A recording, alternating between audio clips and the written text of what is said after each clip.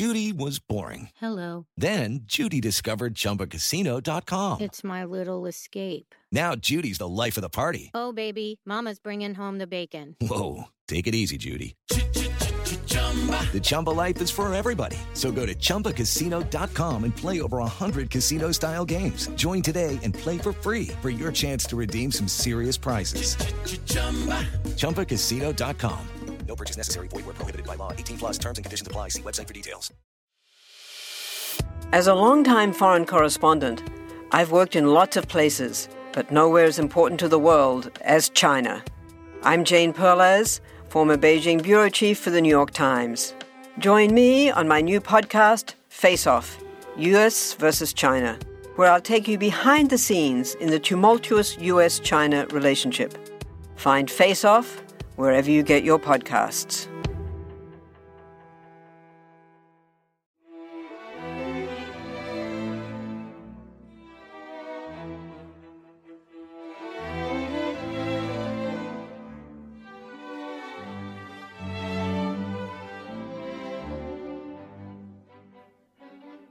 Welcome to Pax Britannica, the Scottish Revolution interview series. Was there a Scottish Revolution?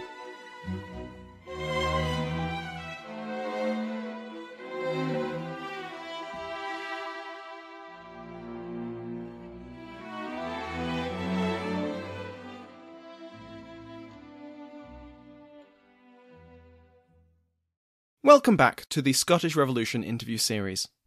Throughout the series, no matter which aspect of the topic we were specifically dealing with, I asked each historian the same question.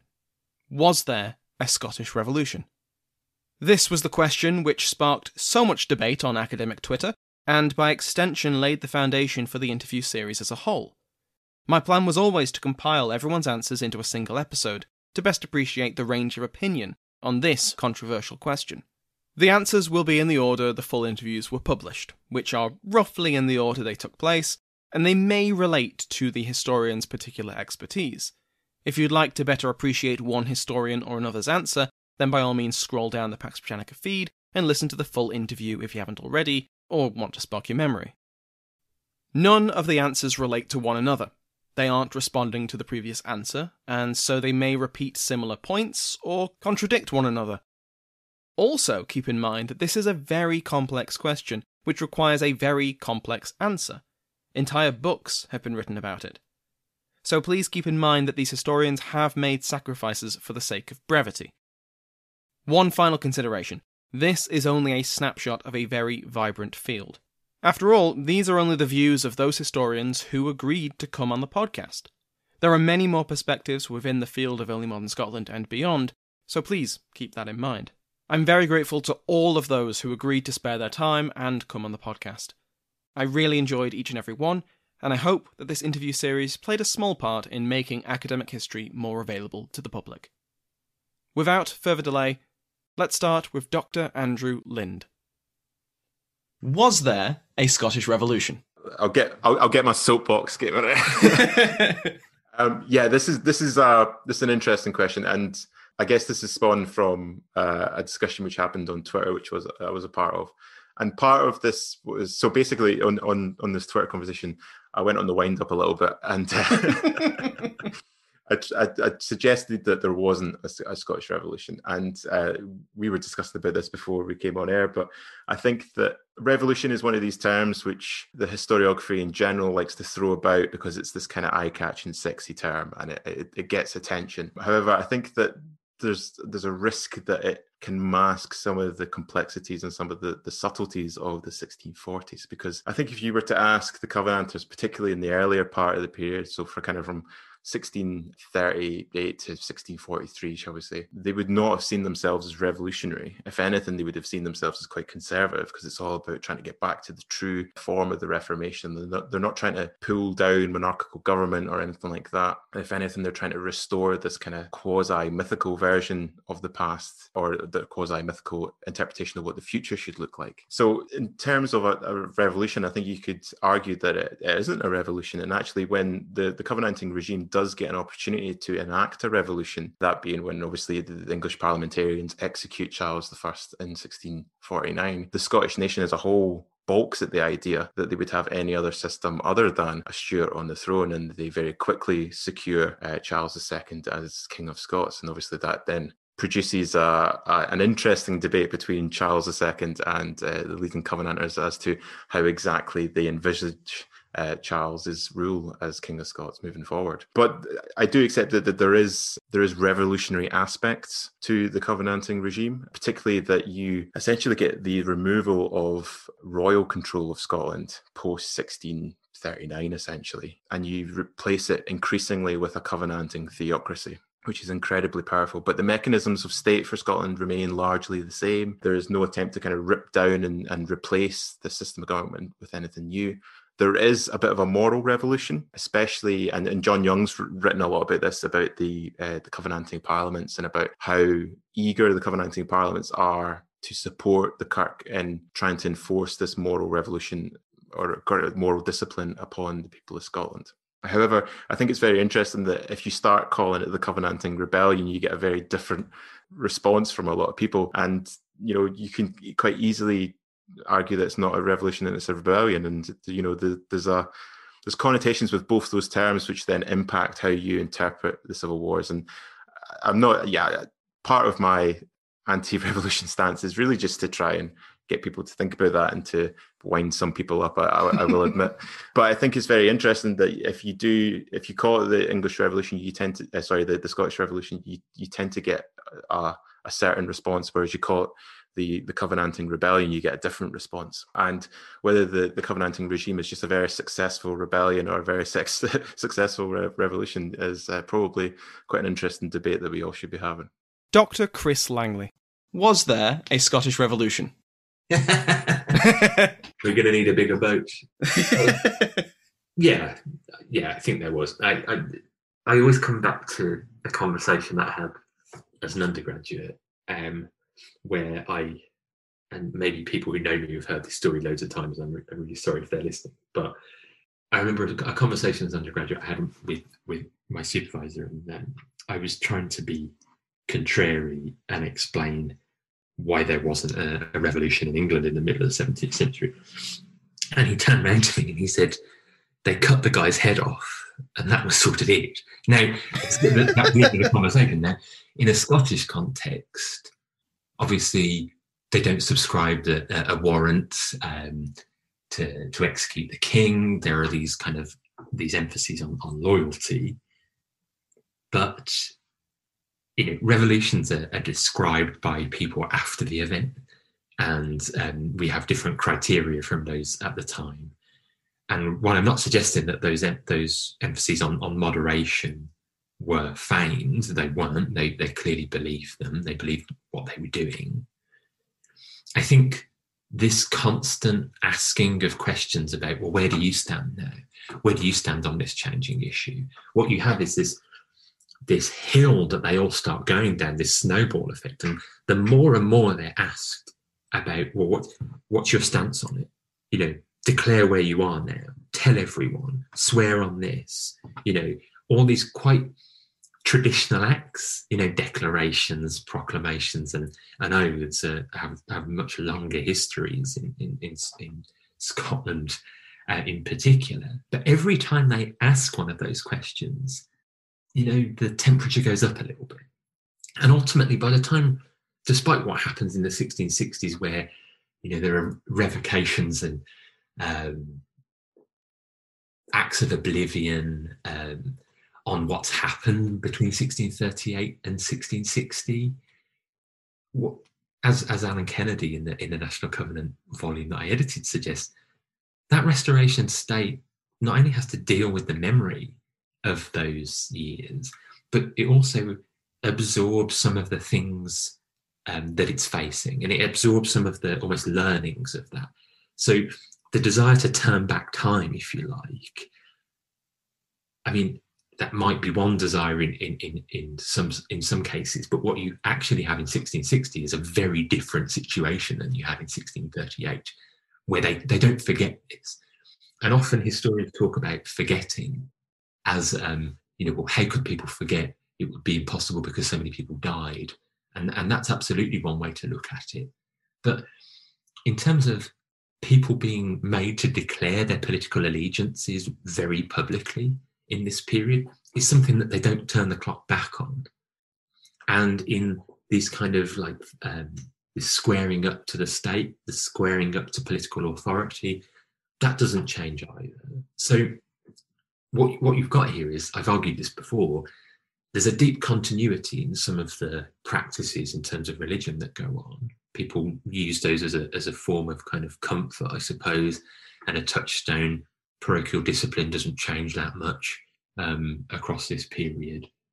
But overall, I mean, yeah, the changes that accumulate over this 22-year period are revolutionary.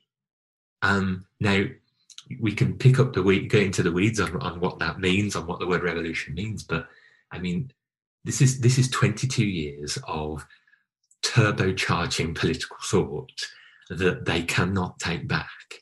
And I would argue, as Alan Kennedy does, probably better than I would, that they, in some cases, they don't want to turn back everything. They don't want to turn back all of those changes. And one might argue that they know they can't. The early modern state knows its limitations. And so what you end up with in 1660 is, a period where they are still living with the consequences of what's happened for those previous 22 years. So in short, yes, this is a revolution. So, Dr. Carrie Schultz, was there a Scottish Revolution? Yeah, so it's a very interesting question. And I think part of the reason this is an interesting question is it was my fault for maybe raising this on a Twitter debate a while ago. Yeah, so it's something that I've struggled with. And I obviously included revolution in the title of my thesis, and it's also in the title of my book. So it's something that I need to think about, and I probably already have a stance on. So one of the ways that I think about it is it was pioneered, sort of this term of the Scottish Revolution was pioneered by David Stevenson in the 1970s. And he really put forward the idea that it was revolutionary because it resulted in a massive transfer of power from the king to Parliament. And it also resulted in the abolition of the clerical estate. So there was a big change in the structure of the Scottish government. And there was a big movement of power and a transition of power. And so I think for Stevenson, it was a dynamic political change that made it really a revolutionary moment in Scottish history. And I think more recently, we've seen a lot of fantastic work being done by scholars such as Laura Stewart, as well as other scholars that are included in Chris Langley's National Covenant volume. And I think they're actually really showing how this moment in history, and particularly the National Covenant, allows disenfranchised groups in Scotland who never really participated in politics before. So maybe people who did not go to universities or women, they're able to use the covenant as a way to participate in the political process, as a way to create their own identities and create some sort of collective political movement. In that way, it is really revolutionary and empowering. And so I think on that side, I would agree that the Scottish Revolution was revolutionary in the change in political structure, in the ideas that are being put forth that sort of move Scotland from an absolute monarchy to, trying to get to a limited monarchy, particularly when we look at sort of the purge of Parliament after the engagement in the late 1640s. I think there's a lot that goes on that really does create moments of massive political upheaval and change. But on the other hand, working a lot on the royalists, I do think we need to be pretty cognizant of continuities as well. So ideas that are maybe not changing as much. So when we look at the royalists, I think we need to be aware of their ways of perpetuating ideas about divine right kingship or about the king's sovereignty over the church. So I think it is an interesting interplay between, what's really revolutionary and what kind of creates fundamental changes in the politics of Scotland, and then what ideas are actually more continuous with the past. So I think when we look at both Covenanters and Royalists together, we see an interesting dynamic. But on the whole, I would say I do think it is a revolution. And I think it is a revolutionary moment in Scottish history. But I think, accounting for both sides is probably a wise way to go. Dr. Mickey Brock. My second to last question, which is one I've asked everyone, is Do you think there was a Scottish Revolution? Do I think there was a Scottish Revolution? It's funny, before we had this call and I, was anticipating maybe this question would be asked, talking to my friends who study both the American and French Revolution and just how sort of prominent these sort of questions are. And I think it matters because the idea of revolution has been very prominent in historiography. Now, my answer, of course, is it depends on how you define revolution and for whom, right? Which is a very obvious thing to say. I mean, more seriously, though, my answer is yes, I think there was, but it was very uneven. It wasn't consistent. I think the biggest thing that was revolutionary about the sort of Covenanting movement, about the events of the period from 1638 into the Cromwellian occupation, is that it did create, and this is Laura Stewart's sort of idea, but I agree with her, this sort of imagined national community that was reinforced just through the communal process of swearing the covenants. And in places like Ayr, going beyond swearing those covenants to constantly reminding the community of their membership in this covenant. And this imagined community, it was not just national, right? But I also think it helped to sort of cement certain aspects of regional communities and local parish communities. So I think you have potentially a revolution in terms of people's political participation, awareness of membership in this community. But as I say, it's really uneven and it's not consistent chronologically either. So in Ayr, yes, there was a Scottish Revolution.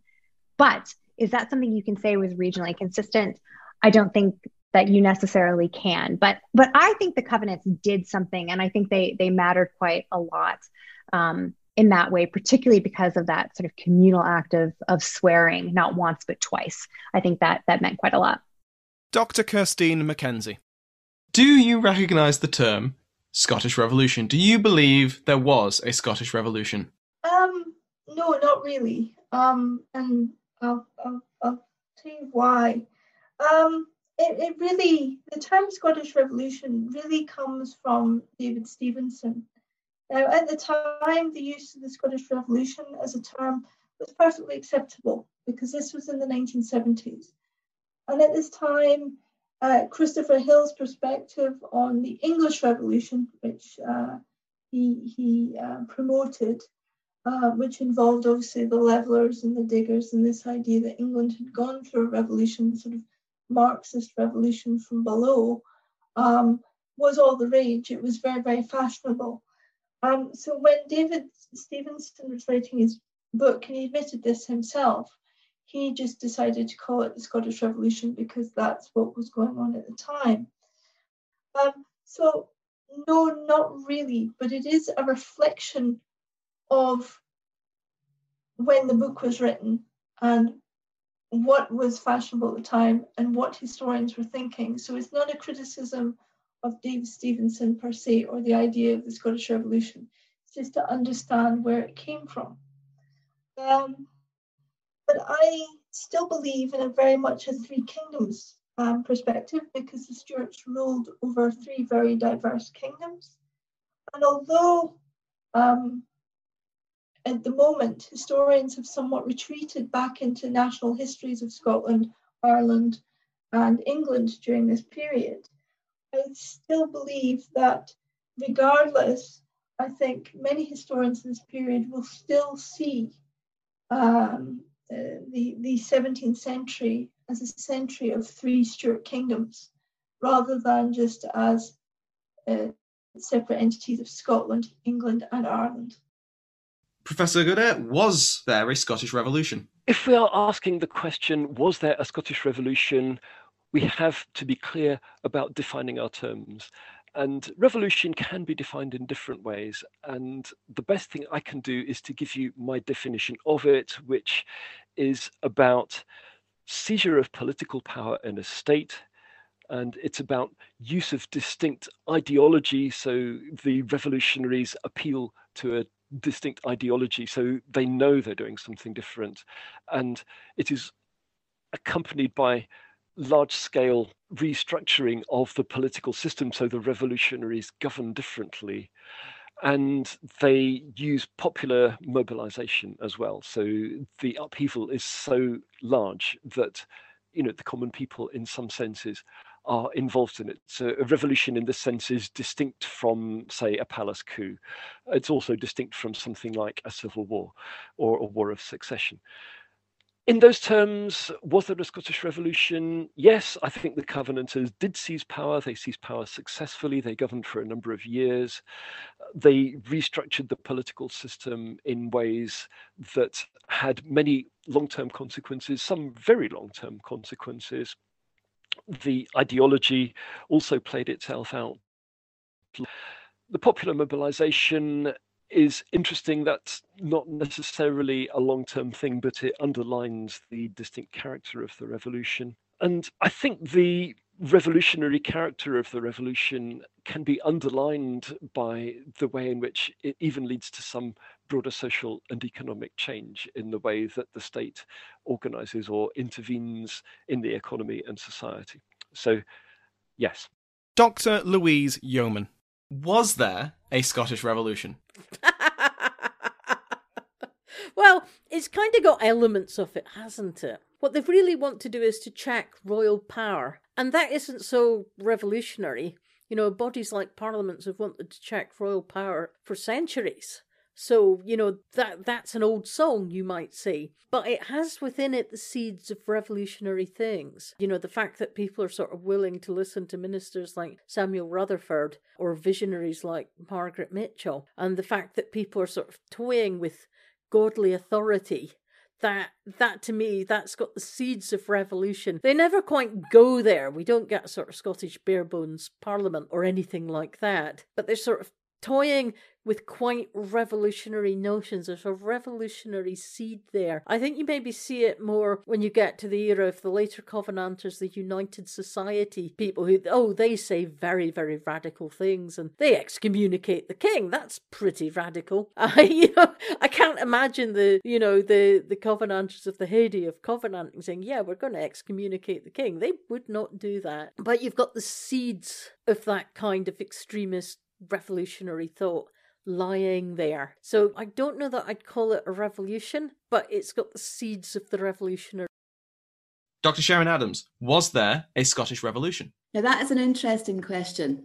My one-word answer is yes, but I think I'd like to recast the question and actually answer and say, I think there is certainly revolution and counter-revolution. And in fact, there's maybe more than one revolution at this period.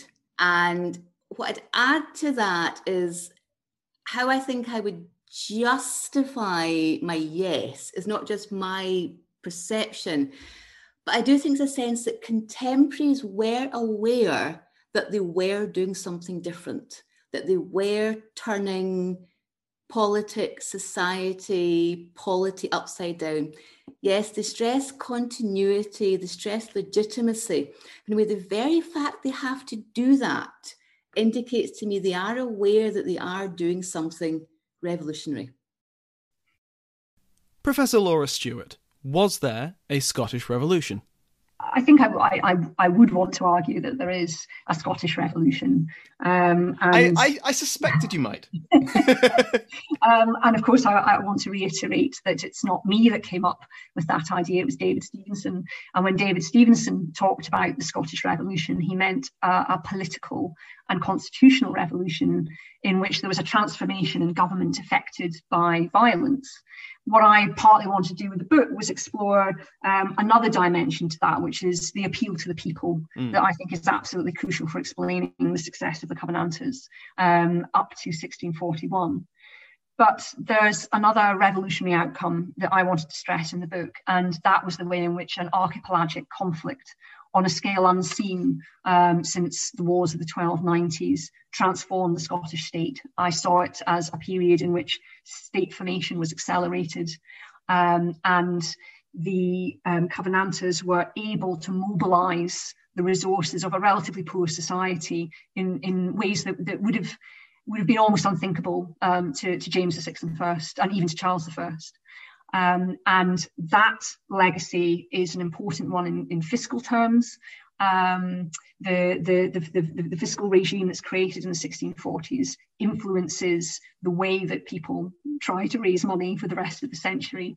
But I think what needs more investigation is the way in which the 1640s changed the way, or might have changed the way, that people thought about government and what government was for and what it should be doing and how people should participate in it. And those are very exciting debates that, again, link what happened in the 1640s to those bigger questions about early modernity. So that's my Scottish Revolution. I would also say that there are people who are motivated by the capacity for the National Covenant to generate a reformation, and they want to see society made anew. They want a moral reformation, and that dimension can't be forgotten in terms of understanding what motivated people to take the actions they did at the end of the 1630s. Dr. Alan MacDonald, was there a Scottish Revolution? Yeah, definitely. I mean, for me, the key thing about what happened in 1639 to 41 is what happened in Parliament. Basically, there's some wonderful moments in the Parliament of 1639 to 41. One of which is in the summer of 1640, the Crown attempted to prevent Parliament from meeting by not sending the King's Commissioner to constitute the session. Parliament met, decided that that didn't matter, elected a president, which was without precedent, and just carried on. Effectively, what this Parliament did in doing that and in doing a number of other things, asserting its authority, was to declare that the political nation as represented by Parliament had a superior claim to be the sovereign of Scotland than even the king himself, so that if the king failed to exercise his duty as sovereign, that duty could be exercised by Parliament. And if Parliament and the king disagreed, Parliament was superior. And I think that's the most striking thing about the Covenanting Revolution, is that it basically declared what we would recognize as constitutional monarchy. Okay, it didn't last. It didn't stick because of other things that happened subsequently. But effectively in 1639 to 41, what the Scottish Parliament was doing was very much like what the English Parliament did in the Glorious Revolution. We laud and look back on the Glorious Revolution as part of the great Whig narrative of British constitutional history as a great moment, perhaps because it stuck in a sense. But we almost ignore the fact that these ideas hadn't just come out of nowhere. They'd been around for decades. And in the British context, at least, the first place they really make a mark is in that revolutionary parliamentary session of 1639 to 41. Dr. Claire McNulty, was there a Scottish Revolution? Well, that's a big question, Sam, and I think I know where you're going with this, and people have lots of different opinions on this one, but I would tend to agree with David Stevenson in his kind of cautious labelling of the Scottish Revolution. So I think that, yes, there was a fundamental change to the character of government in Scotland kind of in and after 1638. And there was certainly a constitutional revolution. And I know some historians have noted the revolutionary potential of kind of the military at the time as well. So I suppose what, I was trying to do for my own research was question whether there was a moral revolution, and that's a tough question to answer. And I suppose within that, I was wondering, what was the role of church discipline in this moral revolution? And I suppose for me, I wanted to try and kind of step away from maybe elite thinkers and have a look at what was going on at parish level. So what was going on in these, Edinburgh parishes in the 1630s, 1640s? Yeah, to try and kind of understand, was there a revolution? Was there a moral revolution? And was there, what was the role of church discipline within that? And I suppose from my thesis, I found that there was definite efforts to attempt a moral revolution. So if you look at the ministerial change that happened in 1638 and 1639, the move from sort of Episcopalian to Presbyterian ministers, and if you look at kind of letters between ministers and those kind of sources, it did seem like they were attempting a moral revolution. And then when I looked at the Kirk Session records, and certainly for South Leith, St. Cuthbert's and the Canongate, I could see that there was an effort to improve the moral standards of the parish, whether that was through kind of a stricter observance of the Sabbath, harsher punishments for fornicators and adulterers and things like that. So what I found is that they were definitely attempting a moral revolution, but I just felt that they ultimately were unable to achieve that goal. And I think for me, the most telling thing was the kind of continued sort of misbehavior, in the eyes of the church at least, of people, despite this effort to increase godly standards. I suppose the people were kind of continuing to behave as before. So I felt that the Covenanters were hoping to achieve a moral revolution, but that ultimately they failed to do so. Professor Alan McInnes, was there a Scottish Revolution? Absolutely. But it was not terminal dates for a couple of years. It was a revolution that changed it didn't turn the world upside down, but it certainly changed and transformed political life in Scotland, indeed cultural life, and indeed also to a certain extent religious life. But above all, it created it broadened, if you like, the public debate, what is the political nation? And that was broadened and transformed in the 1640s. And it did not go away when the Restoration tried to return it to the aristocracy. I mean, there is a totally depressing view of Scottish history where it's all about crown and nobility from the 15th century to the 18th century and nothing changes. What really changed hugely and transformatively in the 17th century was Covenanting, and that created a revolutionary situation and a radicalism that continued for the rest of the century and into the 18th. So that's what I would say. It is a state of mind that has changed, not necessarily just offices or how government works. Dr. Alan Kennedy, was there a Scottish Revolution? That is an interesting question, and I suppose it depends what you mean by Scottish. I mean, there is a revolution in between 1637 and 1641. I don't think there's any doubt about that. There is a massive change in the basic fundamental structures of the Scottish state. So in that sense, yes, there's clearly a Scottish Revolution. I mean, it ends up running into the ground, so it doesn't last forever. But I think there's definitely a revolution. The problem is, I think, over that Scottish part, because what happens in Scotland in 1637 to 41, and then what happens throughout the 1640s and 1650s is so heavily bound up with what's going on elsewhere in the British Isles. I mean, I don't think you get the Covenanting movement without multiple monarchy, without the fact that Charles I is also King of England and King of Ireland. And equally, you don't get a successful revolution. You don't get the Covenanters winning the Two Bishops' Wars without the British context, without Charles I finding his resources hobbled by the political crisis in England. And also the subsequent course of the revolution after 1641 makes no sense at all unless you understand the British context. So I think the way I would frame this is there is a Scottish Revolution, clearly, but we have to see it as one component of a much wider series of British revolutions that are also happening. Which means, unfortunately, understanding this period, I think more so than almost any other period in early modern history, requires you to understand not just Scotland, but what's going on elsewhere.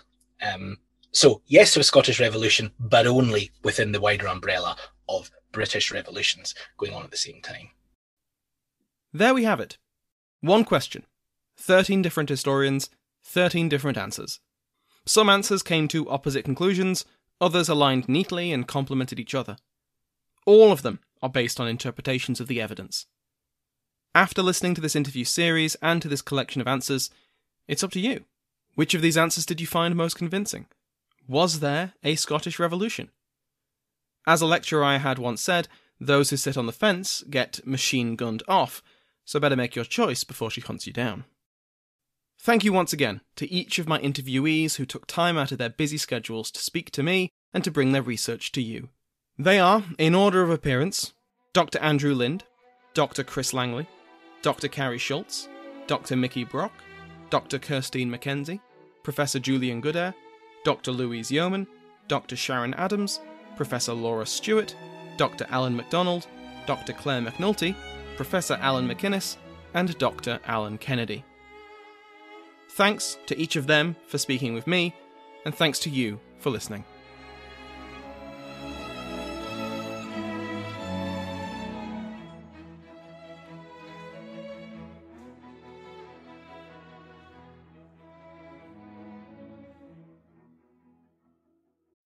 When you need mealtime inspiration, it's worth shopping Kroger, where you'll find over 30,000 mouth-watering choices that excite your inner foodie. And no matter what tasty choice you make, you'll enjoy our everyday low prices, plus extra ways to save, like digital coupons worth over $600 each week. You can also save up to $1 off per gallon at the pump with fuel points. More savings and more inspiring flavors make shopping Kroger worth it every time. Kroger, fresh for everyone. Fuel restrictions apply.